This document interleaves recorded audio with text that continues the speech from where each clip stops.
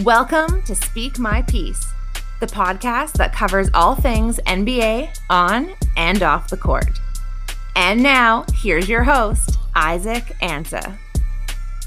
Welcome back. Episode 4, Speak My Piece. I am your host, Isaac Ansa, producer D-Lane plugged in on the beat. Well. Another week has came and went, and the excitement and intrigue continues to grow. Like I said in my first episode, the NBA is more than a game. It's the greatest show on television, hands down. The James Harden trade has us talking, tweeting, creating memes, yearning for more NBA action. The trade is obviously a blockbuster trade that the whole world is still buzzing about. It's like the equivalent of a blockbuster movie franchise like the Fast and the Furious. A blockbuster franchise adding a blockbuster star like The Rock. The Rock on steroids. Literally, The Rock on steroids. The NBA is now stronger, it's bigger, it's more powerful. Star power in every scene. The show that continues to breed excitement. And now we have a new Big Three, and how we love our Big Threes. They rarely disappoint. Don't always win titles, but rarely disappoint. Some of the best basketball you've ever seen have been watching Big Threes. If it's the 80s with Magic, Kareem, Worthy, Mikel, Bird, Parrish, or if it's the new generation, LeBron,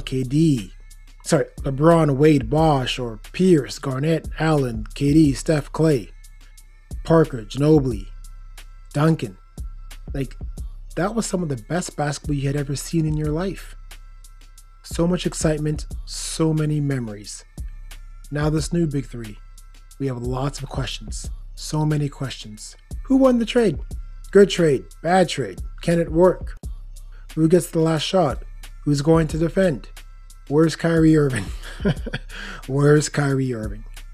All valid questions, and almost all of them will have to wait to see what happens. But two questions, to me, matter the most at the moment. Who won the trade? Well, one answer.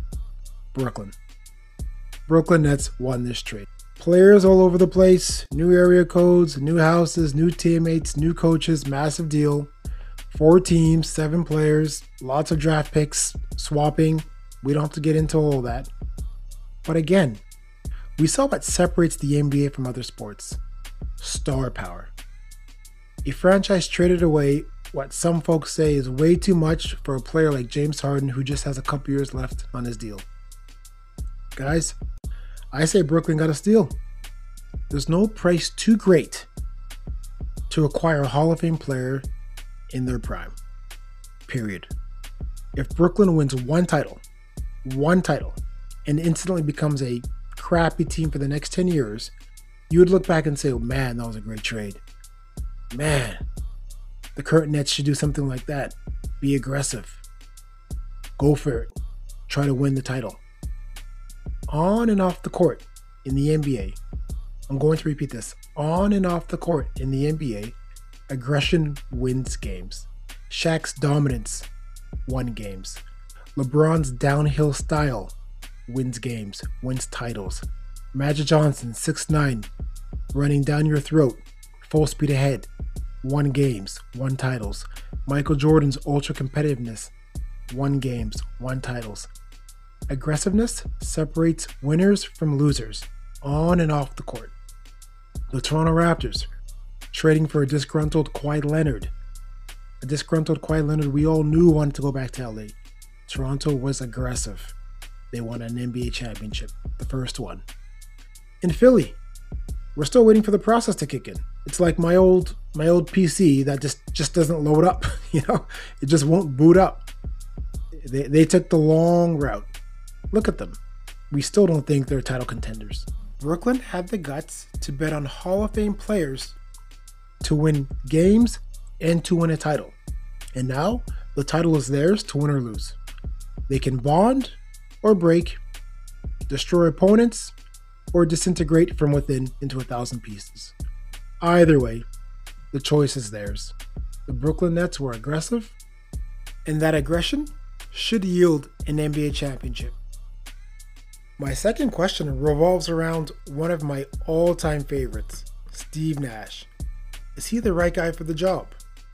I really hope so. Nothing would make me happier than to see a Canadian coach guide a team to glory. But my hopes and aspirations have no effect on the Nets franchise. I wish it were so, but they don't. You all watched The Last Dance. Phil Jackson is known for being the Zen master, more so than he's known for his X's and O's and the triangle. We saw how Phil had to manage the biggest, most iconic athlete in the world in Michael Jordan, manage one of the most complex personalities, Dennis Rodman, and manage a disgruntled superstar in Scottie Pippen. Managing included letting Rodman take a vacation in the middle of the season to party in Las Vegas. That was part of the managing of that Chicago Bulls team for them to win an NBA title. It's crazy, isn't it? Look, Steve has been on the job for 5 minutes. Now you're adding a new piece to the puzzle, and quite frankly, does this piece belong in the middle, on the edge? Is it the last piece of the puzzle? Is it the middle piece? Is it the second last piece? We don't know. Ultimately, Steve's ability to connect, grow, trust, and foster a we versus I mentality will ultimately determine the fate of this team. Steve Kerr juggled that puzzle well in Golden State. Dealing with Draymond wasn't easy, and he's still a handful, but he managed him. KD, he was very sensitive, but he managed him. Look at what Popovich did with the Spurs. You had Duncan, you had Ginobili, you had Parker. Listen, he managed those players. They bought in. At some points in their career, they were playing big minutes. Near the end, they weren't playing many minutes at all, but they still won titles. Every coach ain't a head coach. I'm sorry, but every coach ain't a head coach. Pressure on the players and lots of pressure on Nash. Can they come together? Steve, you wanted to be a head coach, man. You have a Rolls Royce, you have a Maserati, you have a Ferrari sitting on your parking lot. Which one are you driving to work? Which one's your all-purpose car? Which one will be sitting there collecting dust? You have a tough task at hand.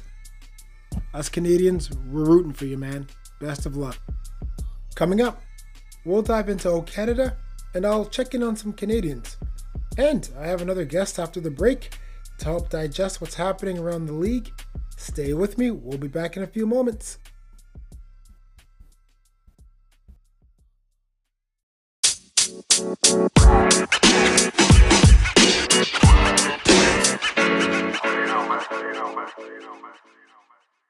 Oh, Canada.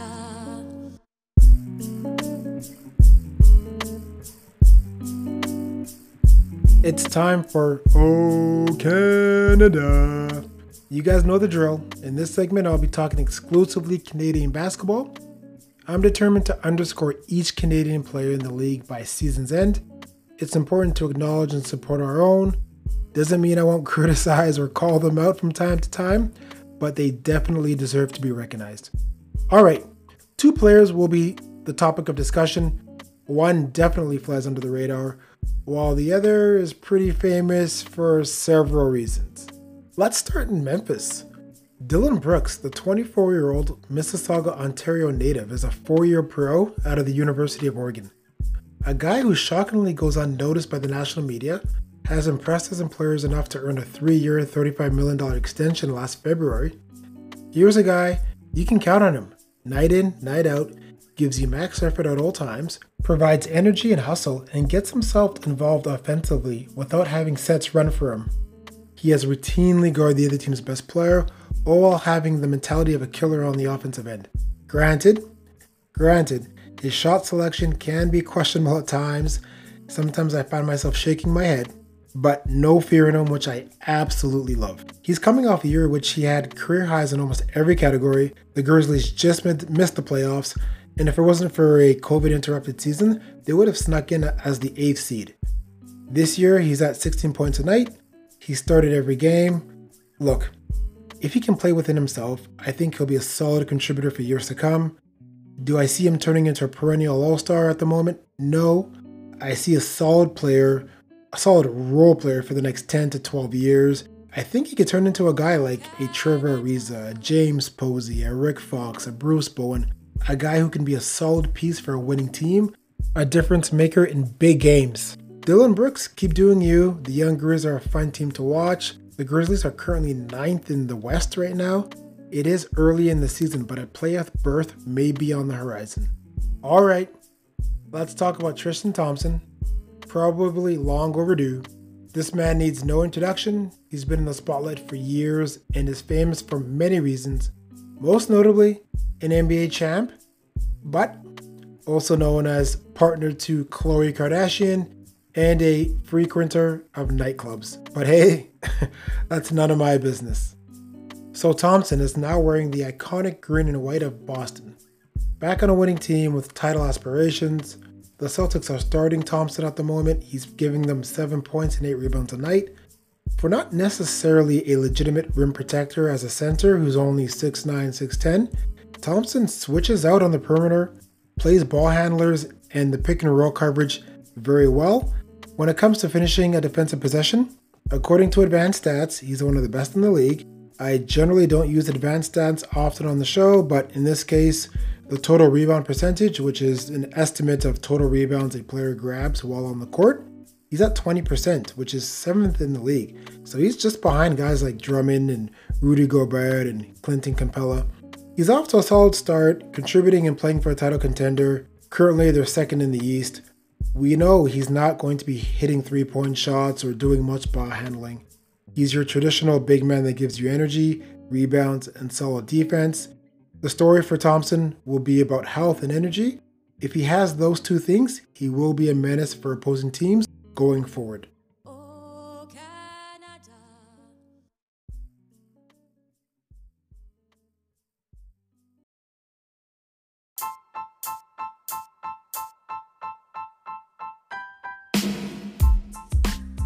Hey, are you in pain? I bet your back and knees are sore right now, aren't they? Do you want to get back to feeling good and being athletic again without pain? Then check out the Back to Basketball podcast. Our guests include athletes, medical professionals, trainers, and mindset coaches, focusing on empowerment, accountability, and consistency. Our mission is to transform the lives of past and present basketball players who struggle with injuries and pain by focusing on personal storytelling and community building. Our hope is to inspire change in mindset and a shift in the lifestyle and daily habits of people. We hope to help you completely turn your life around. You can find the Back to Basketball podcast on all social media platforms by searching back and the number 2 and basketball. Again, that's back, the number 2 and basketball, all one word. Your pain-free journey starts now. Welcome back. Well, for those of you who know me, you may remember once upon a time I was a decent ball player, and my next guest is the man who was responsible for those ball skills. This guest, him and I spent thousands of hours watching basketball, playing basketball, thousands of hours in the gym, working hard, dreaming of one day being NBA players. Unfortunately, it didn't turn out the way we wanted it to, but here we are talking about the game that we love. My next guest, Michael Ansa, my brother. Michael, how you doing, man? Hey Isaac, happy to be here. Big fan of this show. Your discussions remind me of the talks we used to have growing up, talking about Shaq, Kobe, T-Mac, Tim Duncan. Looking forward to bringing some of our famous debates to your show. So Mike, I wanted you on the show today to fill us in on what's happening in the NBA at the moment. Obviously, there's so many things that we can be talking about, especially with the big trade that we're going to get into, but I was hoping that we could touch base on a lot of the other things happening around the association. There are dozens of other teams that aren't named, the Lakers and Clippers and Nets, so we are going to dive into 10 pressing questions. But of course, I will start with the big news, James Harden trade. What are your thoughts? What does it mean for the NBA going forward? Well, Isaac, you and I spoke about it, off air about, I'm disappointed with what Houston was able to get with the James Harden trade. I feel they should have gotten more, particularly Joe Harris and Caris LeVert. Getting 4 draft picks is great, wonderful, but you and I know, especially with everything happening with the Anthony Davis trade, replacing a once-in-a-lifetime generational player is very difficult. I'm happy for James Harden. Obviously, we saw that last game when he played against the Lakers, he'd already emotionally checked out. But for Houston, I throw caution right now. They may regret not maximizing what they could have gotten, because I really feel Brooklyn would have been willing to give up some of their core pieces. So you know what, Mike, I completely agree with you there, actually, because in my opener, I just talked about how Brooklyn got a steal. When you're getting a once-in-a-generational talent, there's no price too big. So I agree with you there, absolutely. And just a quick note, James Harden just finished his first game with the Brooklyn Nets and triple-double. So clearly he's capable when he tries. The Nets won today, and James poured in 30 points and KD poured in 40. So the combination looks good. Off to a good start so far, 1-0. So let's get into it. Around the NBA with Michael Ansa. Mike, Minnesota Timberwolves, Canada's unofficial home team before the emergence of the Toronto Raptors, had the number 1 pick, selected Anthony Edwards out of Georgia. Off to a slow start. What's going on in Minnesota? Good question. I think there are multitude of things going on. The one thing is Anthony Edwards, in my opinion, has not lived up to number one pick. With that, I was expecting him to be more up around averaging 17, 18 points a game. We're having around 12.5 points a game right now. Coming to college, explosive, NBA ready to body, and he can shoot, and I haven't seen that. So I think that's one issue going on. Secondly, there's no power forward. Can you name me a power forward on that team? I think they have Ed Davis and some guy named Naz Reid. But I think that position right there is an area of concern for them. Towns has played well, and D'Angelo Russell, when he's on the court, has played well. But the best third thing, honestly, has been Malik Beasley. And even with him playing so well, it's not working right now. So things that I need to address, coming up for this team. Anthony Edwards, a lot of potential there. There's glimpses of just a tremendous athleticism, but he hasn't been able to put together a consistent string of basketball games where he's been able to put up a good scoring input. I just hope that they don't have another Andrew Wiggins situation on their hands. So we'll see what happens in Minnesota. It's worth mentioning that Karl Anthony Towns has missed some games early on in the season, so we will see what happens going forward with that ball club. Let's bounce over to Dallas. Dallas Mavericks, off to a decent start. Luka's doing his thing.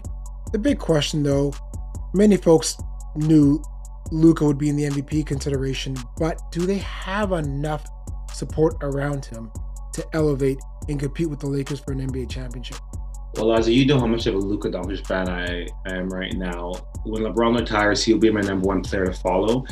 And for me, being a LeBron fan, I also said Luka Doncic and Dallas have more than enough. LeBron's carried a couple of pebbles and a nickel to the NBA Finals.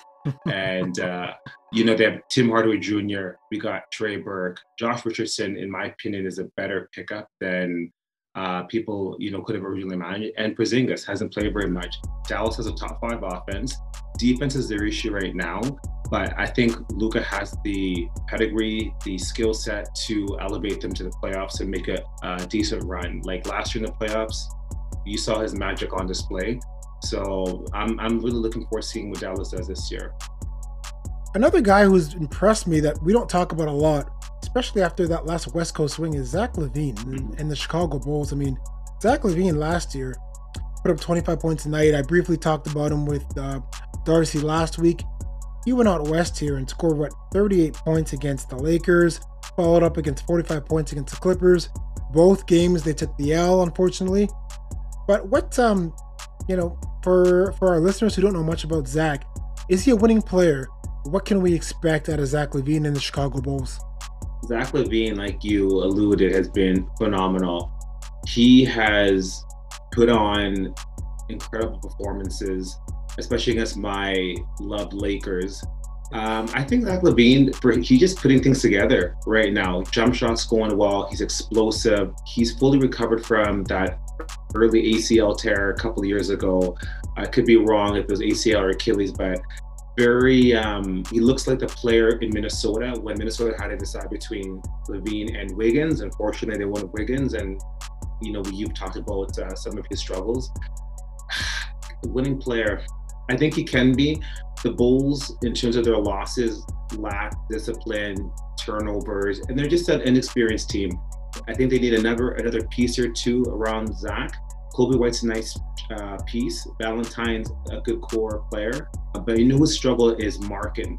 He is not playing very well. Mm-hmm. I think he's injured right now, but he needs to step up because he has showed a lot of promise his first and second year. And so this is year number 3. So, he's got some pieces. Is he a winning player? Again, it's going to be challenging, but I think he can lead this team. The Bulls have some talent. Well, right now, Zach LaVine, 3rd in the NBA in scoring, just giving you a little bit over 28 points a night. I was blown away by his percentages. 49% from the field, 39% from the 3, 28 points a game. I mean, that's big time numbers. Let's jump to Sacramento. Jump around the NBA to Sacramento. Luke Walton.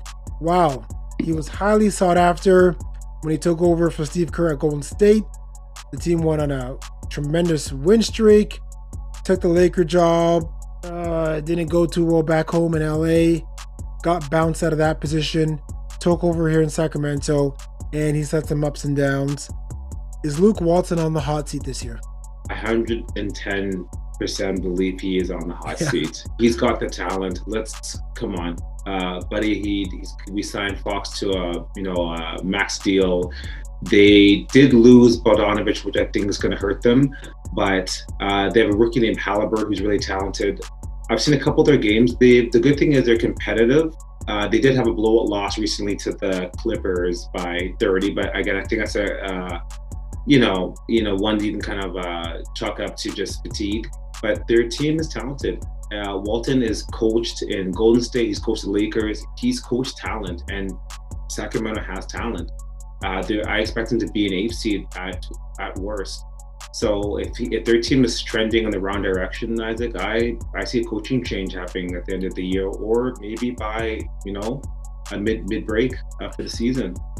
Here's a guy who had the respect of Steph Curry, had the respect of Kevin Durant, had the respect of Klay Thompson. They won a lot of games when he was the head coach taking over for Steve Kerr. And now you have these new guys, Buddy Hield, Fox, Bagley. Apparently he wasn't getting along with Buddy Hield. Buddy Hield wasn't having coming off the bench. So the reason I pose this question is it the players or is it the coach? If he can get along with KD, Steph, and Klay, why can't these other guys buy in? So I'm really curious to what's happening in Sacramento, and it's a situation that we're definitely going to have to monitor. Will the organization stick behind Luke Walton, or will they say, hey, you know what, you have first round picks like Hield, Fox, Bagley, and you're not producing? Let's head out to Indiana. The Indiana Pacers, the past few years, they make the playoffs. We don't talk about them. Nobody really knows why they make the playoffs. They have Victor Oladipo. They had Victor. But even when Victor doesn't play, they still win games. The Indiana Pacers right now, 8-4. They're the 4th seed in the East. What's going on there? Like, how is this franchise winning games? And is this another year where they're going to have a quick exit from the first round, or should we actually be paying attention to the Pacers? Great question. Indiana, I think it's time to say Indiana is the San Antonio Spurs of the East. Mm-hmm. They maximize talent, draft well. A lot of kind of gems they're able to draft that we find out about midseason. Paul George is a great example. Sabonis has been a revelation this year, 20 plus points a game and 10 plus rebounds. Miles Turner's putting it together. We have to take it back to when Nate McMillan was there. Indiana was competitive. They just maximized talent. So again, is it a system thing? Is it an organizational thing? I think there's a lot of elements that working together to make them to be able to be competitive. How do you feel about Caris LeVert? Well, I alluded to talking about him in our previous segment about Houston. I think Caris LeVert is a budding star, all-star. He's put up, I think at least 140-point game this year when giving the minutes. That's right. And I think Pacers got a steal with him. pair him with Malcolm Brogdon, who's a 90, 50, and 40 guy. Mm-hmm. I think that Indiana has enough. Now, the question is, you and I always say, can they put it together in the playoffs? Because that's when you need your stars to shine. Will they have enough to get through regular season? Yes, without a doubt. I see Pacers being, in between the 4 and 6 seed. Playoff time is going to be dependent on matchups right now. I know Brogdon's going to play well. Sabonis will probably play well, but again, Karis LeVert, don't know. Miles Turner kind of struggling some of his playoff appearances. But Indiana, though, watch out for this team, though. And let's see what happens come trade deadline, what they're able to add. I think they're going to be a team to reckon with. Let's bounce over to Golden State. Steph Curry. I got a lot of flack this past week about my take on Steph Curry not being a third-team All-NBA player. A lot of people sent me DMs and messages and so forth. I will say this, for the record, I love Steph. He's a fantastic player. I just don't think Golden State's going to win a lot of games this year. But what do you expect from Steph Curry this year now that he's essentially unleashed? Yeah, you know what? I think Steph Curry's going to finish top 3 in scoring. He still has a shooting touch. He moves well off the ball. Golden State looks for him in the early offense, especially him and Draymond Green still have that chemistry. And you know what? I agree with you when it comes to Steph Curry. I think he's a very, very talented player. Is he third team? You know what? That's debatable. He flat out can ball, like Bradley Beal, like Zach LaVine. He's going to be one of the top scorers this season, and I'm excited to see, what kind of heights he can reach.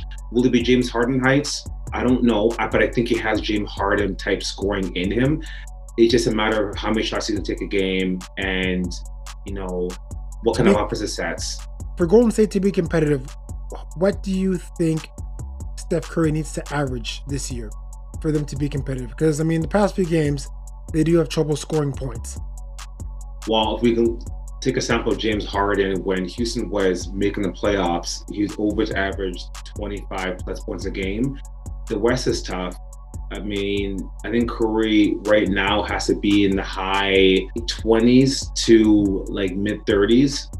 Right now he's sitting at 30 points a game, but I think he's going to have to up that to like at least close to James Harden numbers, where he's close to almost 33, 34 points a game, which he has it in him. We know Curry can get hot. We've seen what he can do in a quarter.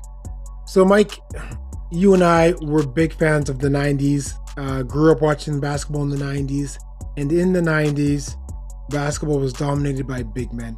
Can a big man lead a team to the NBA Finals right now? We still have Joel Embiid, who's some people believe an early candidate for the MVP. We have Karl Anthony Towns. We have the Joker in Denver. Can a team win an NBA championship with the big man as their centerpiece? You know me, I love my Shaq, love Olajuwon, Patrick Ewing. Throw in the post, let him go to work. Those days, Isaac, I think are gone. I think centers now are a complementary piece. You need a small forward, maybe a good guard, but those days where you can just toss it in there and let him get 30 points a game are kind of gone. And I think centers like Joel Embiid, we've seen he's got the talent to do that, to put up big numbers. I think he had a game against Miami Heat. Again, we've seen Joel Embiid in the playoffs, and it hasn't been enough to get them to the NBA Finals. And I love Joel Embiid. I think he's kind of a throwback big man, but he's nowhere near what Shaq was when he was literally leading the Lakers in the late 90s, early 2000s. So is Shaq right to be hating on all the big men? Because when we watch Inside the NBA, Shaq always has jokes for everybody. Calls everybody barbecue chicken, let's be honest. Shaq doesn't have much confidence in the today's NBA big men and thinks they're all soft. A lot of people think he's just hating, or is he speaking truth? What do you think? Shaq, 110% is speaking truth. Is he hating or is he teasing? That's debatable, but definitely I think when Shaq, if you look at Shaq's career compared to the big men of today, you can't really compare it. No one has numbers close to what he was putting up. And remember, Shaq was making way less money than what those guys were. We have Embiid making max money. We have other centers making big money for less numbers. That's always been an issue something for another conversation of guys not producing for what they're getting paid. Let's move over to your boy, CJ McCollum. Again, another guy you and I have had a lot of conversations with off air. I'm not a huge McCollum fan. You know what? The man's balling at the moment. CJ McCollum scoring just over 27 points a night right now. So I didn't know he had this in him. Question to you: does CJ McCollum have another gear? Well, as you know, I'm going to be biased. You know, I've loved CJ McCollum since he came out. Guy's got so much talent, crazy handles. I think he's underrated. But I will agree with you, he has underperformed. I feel he's been kind of hovering at that 16, 18 points a game. But with his talent, this guy's got Bradley Beal in him. He's got, Victor Oladipo in him. He's talented. The two of them together are very, very talented. And I feel this year we're seeing him up his game. We're seeing him be more assertive on the offensive end and see his numbers are reflecting it. Now the question is going to be, is it, like you're saying, a flash in the pan, or can CJ McCollum maintain this level of play? Because he has it in him. I 3 games where my jaw drops if his step backs, crossovers, beautiful jumper. He just has to put together. And I've said if Portland wants to make it, he has to be like the Robin to McCollum's Batman. Well, we have to talk about the Ball family if we're going to be talking about what's happening in the NBA. LaMelo Ball, you know what? He's doing pretty good. So, is he the real deal? What are your thoughts early on about the young rookie playing for the Charlotte Hornets? Right now, to the rookies drafted, he is must-see TV. I do find myself watching Charlotte Hornets games more just to watch and see what he does. Definitely out of the Ball brothers, the best right now. Court vision, leadership, shooting. Even though the shooting is just off, that's just the balls for you. But again, he's shooting a decent clip, and Charlotte is winning games, and he's contributing. I think he's going to win Rookie of the Year. I honestly think so. Right now, it's his to lose, unless Anthony Edwards makes a dramatic turnaround. But right now, Ball is the real deal. Well, I'm very surprised with how efficient he is right now and how well-rounded he is for a rookie. So he's doing a great job. Anthony Edwards, as you just alluded to, could win the award, but he's having a tough time rebounding and getting assists, and truthfully, he's not even scoring all that much. LaMelo, he's scoring, he's rebounding, he's finding his teammates. He's doing a great job, and they're keeping his minutes low. A great thing to be doing for a rookie is having him play against other teams' second units, and they're taking advantage of that. So he's right now, I'd have to say, living up to the hype, and his dad has been pretty quiet for the most part, so that's probably helped. Okay, the team near and dear to our hearts, the Toronto Raptors. Are Kyle Lowry's days in Toronto done? What are your thoughts? Oh, Kyle Lowry. Love this man. He is the heart and soul of Toronto. But if I'm being open and honest with myself, I think his days are done in Toronto. They've drafted a young rookie named Mekhi Flynn, who's on the bench right now, who in the preseason I thought was very, showed a lot of savvy and a really good skill set of shooting and passing. Lowry is out of shape this year, in my opinion. He's not impacting the winning. He's getting the top minutes still, but they're not winning. Toronto is, I think, for sure below 500 right now. I think right now he'd be great in a contender. I think Toronto looks to do a rebuild and let Van Vliet take over the team and Siakam, and let Kyle Lowry, kind of sell off into the sunset with another team. Kyle Lowry, he's in the last year of his contract. They do have some pieces behind him, and Toronto has lots of cap space for next year. So it's really interesting. I wish I could be a fly in the wall and hear the kind of conversations that Masai is having. Because obviously this team doesn't attract free agents, but they do a great job of trading for players and trading for draft picks. So Kyle Lowry could be used as a chip to bring in some new talent to the ball club. Well, that's a wrap. Mike, thanks for being on the show, man. Big brother helping out little brother as always. Very much appreciated. Great job with the show, Isaac. Thanks for having me on.